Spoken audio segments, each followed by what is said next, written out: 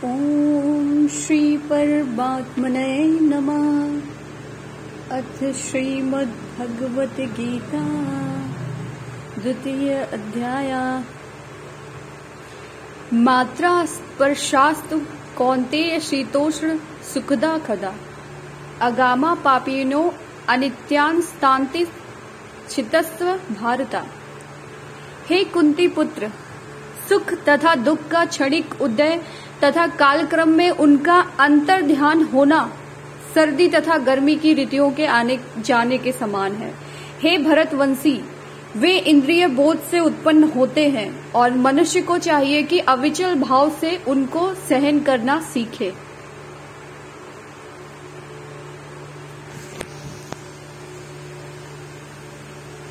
तात्पर्य: कर्तव्य निर्वाह करते हुए मनुष्य को सुख तथा दुख के क्षणिक आने जाने को सहन करने का अभ्यास करना चाहिए।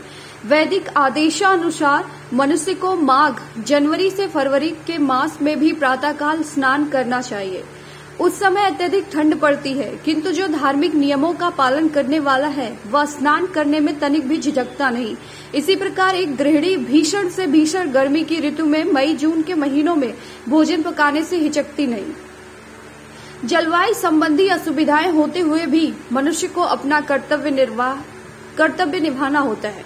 इसी प्रकार युद्ध करना क्षत्रिय का धर्म है, अतः उसे अपने किसी मित्र या परिजन से भी युद्ध करना पड़े तो उसे अपने धर्म से विचलित नहीं होना चाहिए। मनुष्य को ज्ञान प्राप्त करने के लिए धर्म के विधि विधान पालन करने होते हैं, क्योंकि ज्ञान तथा भक्ति से ही मनुष्य अपने आप को माया के बंधन से छुड़ा सकता है।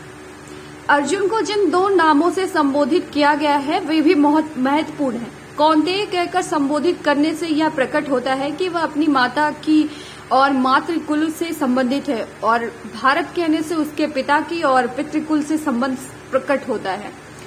दोनों ओर से उसको महान विरासत प्राप्त है। महान विरासत प्राप्त होने के फलस्वरूप कर्तव्य निर्वाह का उत्तरदायित्व आ पड़ता है, अतः अर्जुन युद्ध से विमुख नहीं हो सकता। यम ही न व्यथन्ते पुरुषम पुरुषर्भम समदु दुखः सुखम धीरम सो अमृतत्वाय कल्पते।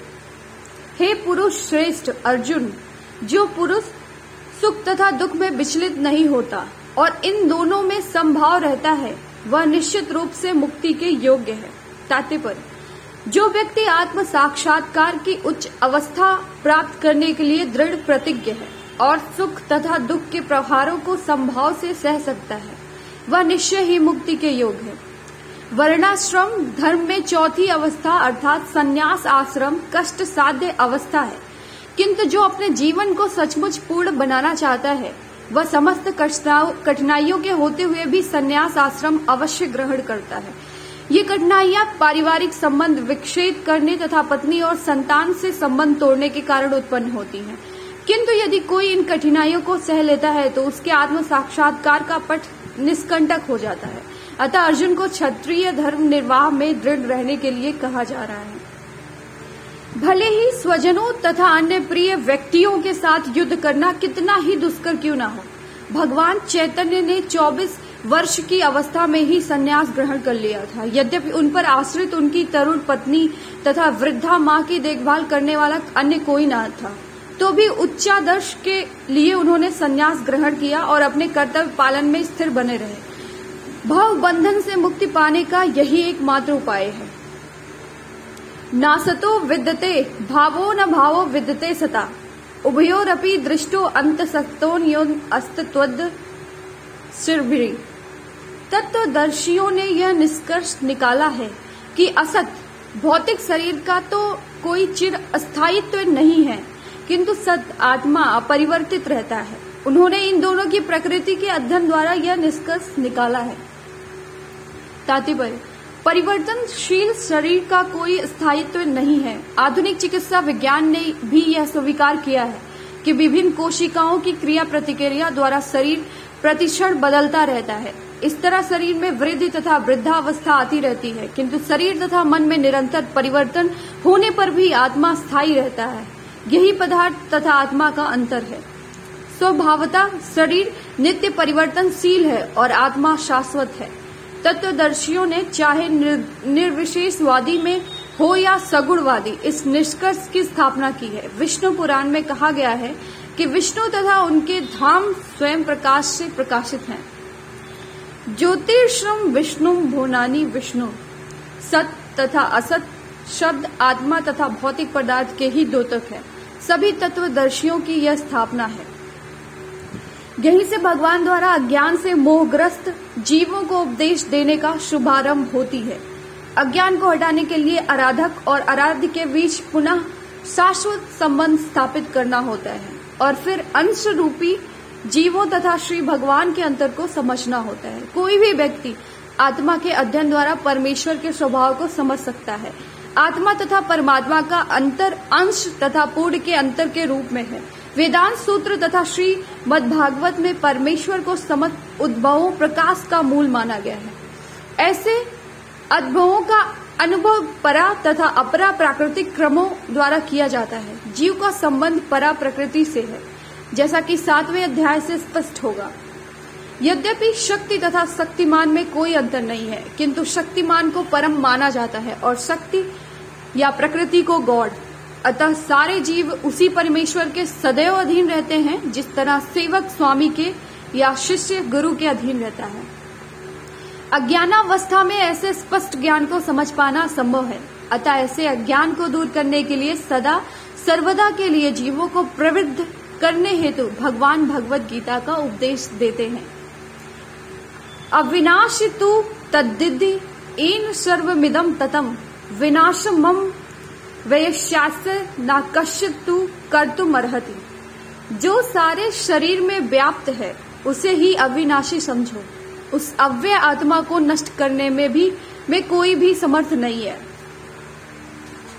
तात्पर्य, इस श्लोक में संपूर्ण शरीर में व्याप्त आत्मा की प्रकृति का अधिक स्पष्ट वर्णन हुआ है। सभी लोग समझते हैं कि जो सारे शरीर में व्याप्त है वह चेतना है। प्रत्येक व्यक्ति को शरीर के किसी अंश या पूरे भाग में सुख दुख का अनुभव होता है, किंतु चेतना कि यह व्याप्ति किसी के शरीर तक ही सीमित रहती है। एक शरीर के सुख तथा दुख का बोध दूसरे शरीर को नहीं हो पाता। फलतः प्रत्येक शरीर में व्यष्टि आत्मा है और इस आत्मा की उपस्थिति का लक्षण व्यष्टि चेतना द्वारा परिलक्षित होता है। इस आत्मा को बाल के अग्र भाग के 10,000वें भाग के तुल्य बताया गया है। श्वेताश्वतर उपनिषद में इसकी पुष्टि हुई है। बाला ग्रसत भागस्य सतधा कल्पितस्य च भागो जीव स विज्ञेयः स चान्तन्त्याय कल्पते। यदि बाल के अग्र भाग को 100 भागों में विभाजित किया जाए और फिर इनमें से प्रत्येक भाग को 100 भागों में विभाजित किया जाए तो इस तरह के प्रत्येक भाग की माप आत्मा का परिमाप है। इसी प्रकार यह कथन निम्नलिखित श्लोक में मिलता है। केशाग्र सतभागस्य संतासः सादृशात्मका जीव जीवा सूक्ष्म स्वरूपो अयम संख्यातीतो ही चित्कड़ा। आत्मा के परमाणुओं के अनंत कण है, जो माप के बल के अगले भाग नोक के 10,000वें भाग के बराबर है। इस प्रकार आत्मा का प्रत्येक कण भौतिक परमाणुओं से भी छोटा है और ऐसे असंख्य कण है। यह अत्यंत लघु आत्म संपुलिंग भौतिक शरीर का मूल आधार है और इस आत्म संपुलिंग का प्रभाव सारे शरीर में उसी तरह व्याप्त है जिस प्रकार किसी औषधि का प्रभाव व्याप्त रहता है।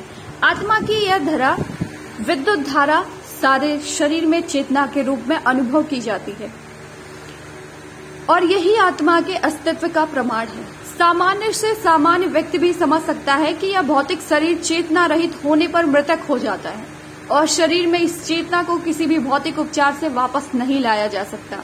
अतः यह भौतिक संयोग के फलस्वरूप नहीं है, अपितु आत्मा के कारण है। मुंडक उपनिषद में सूक्ष्म परमाणविक आत्मा की ओर अधिक विवेचना हुई है। एसो अरुणात्मा चेतसा वेदितव्य यस्मिन् प्राणा पंजना संविशेष प्राणश्चित्तम सर्वमोतम प्रजानम यस्मिन् विशुद्धे विवत्तेश आत्मा। आत्मा आकार में अणु तुल्य है, जिसे पूर्ण बुद्धि के द्वारा जाना जा सकता है। यह अणु आत्मा 5 प्रकार के प्राणों में तैर रहा है। प्राण, अपान, व्यान, समान और उदार। यह हृदय के भीतर स्थित है और देहधारी जीव के पूरे शरीर में अपने प्रभाव का विस्तार करता है। जब आत्मा को 5 वायुओं के कल्मश से शुद्ध कर लिया जाता है तो उसका आध्यात्मिक प्रभाव प्रकट होता है। हठ योग का प्रयोजन विविध आसनों द्वारा उन 5 प्रकार के प्राणों को नियंत्रित करना है जो आत्मा को घेरे हुए हैं। यह योग किसी भौतिक लाभ के लिए नहीं अपितु भौतिक आकाश के बंधन से अणु आत्मा की मुक्ति के लिए किया जाता है। इस प्रकार अणु आत्मा को सारे वैदिक साहित्य में स्वीकारा है और प्रत्येक बुद्धिमान व्यक्ति अपने व्यावहारिक अनुभव से इसका प्रत्यक्ष अनुभव करता है। केवल मूर्ख व्यक्ति ही इस अणु आत्मा को सर्वव्यापी विष्णु तत्व के रूप में सोच सकता है। अणु आत्मा का प्रभाव पूरे शरीर में व्याप्त हो सकता है। मुंडक उपनिषद के अनुसार यह अणु आत्मा प्रत्येक जीव के हृदय में स्थित है और चूंकि भौतिक विज्ञानी इस अणु आत्मा को माप सकने में असमर्थ है, उसे उनमें से कुछ यह अनुभव करते हैं कि आत्मा है ही नहीं। व्यष्टि आत्मा तो निस्संदेह परमात्मा के साथ साथ हृदय में है और इसलिए शारीरिक गतियों की सारी शक्ति शरीर के इसी भाग से उद्भूत है। जो लाल रक्तगण फेफड़ों से ऑक्सीजन ले जाते हैं वे आत्मा से ही शक्ति प्राप्त करते हैं। अतः जब आत्मा इस स्थान से निकल जाता है तो रक्तोत्पादक संलयन फ्यूजन बंद हो जाता है।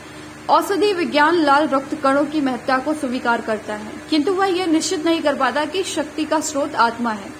जो भी हो, औषधि विज्ञान यह स्वीकार करता है कि शरीर की सारी शक्ति का उद्गम स्थल हृदय है। पूर्ण आत्मा के ऐसे अणुकणों की तुलना सूर्य प्रकाश के कणों से की जा सकती है। इस सूर्य प्रकाश से में असंख्य तेजोमय अणु होते हैं। इसी प्रकार परमेश्वर के अंश उनकी किरणों के परमाणु स्फुलिंग है और प्रभा या पराशक्ति कहलाते हैं। अतः चाहे कोई वैदिक ज्ञान या अनुगामी हो या आधुनिक विज्ञान का, वह शरीर में आत्मा के अस्तित्व को नकार नहीं सकता। भगवान ने स्वयं भगवद गीता में आत्मा के इस विज्ञान का विशद वर्णन किया है।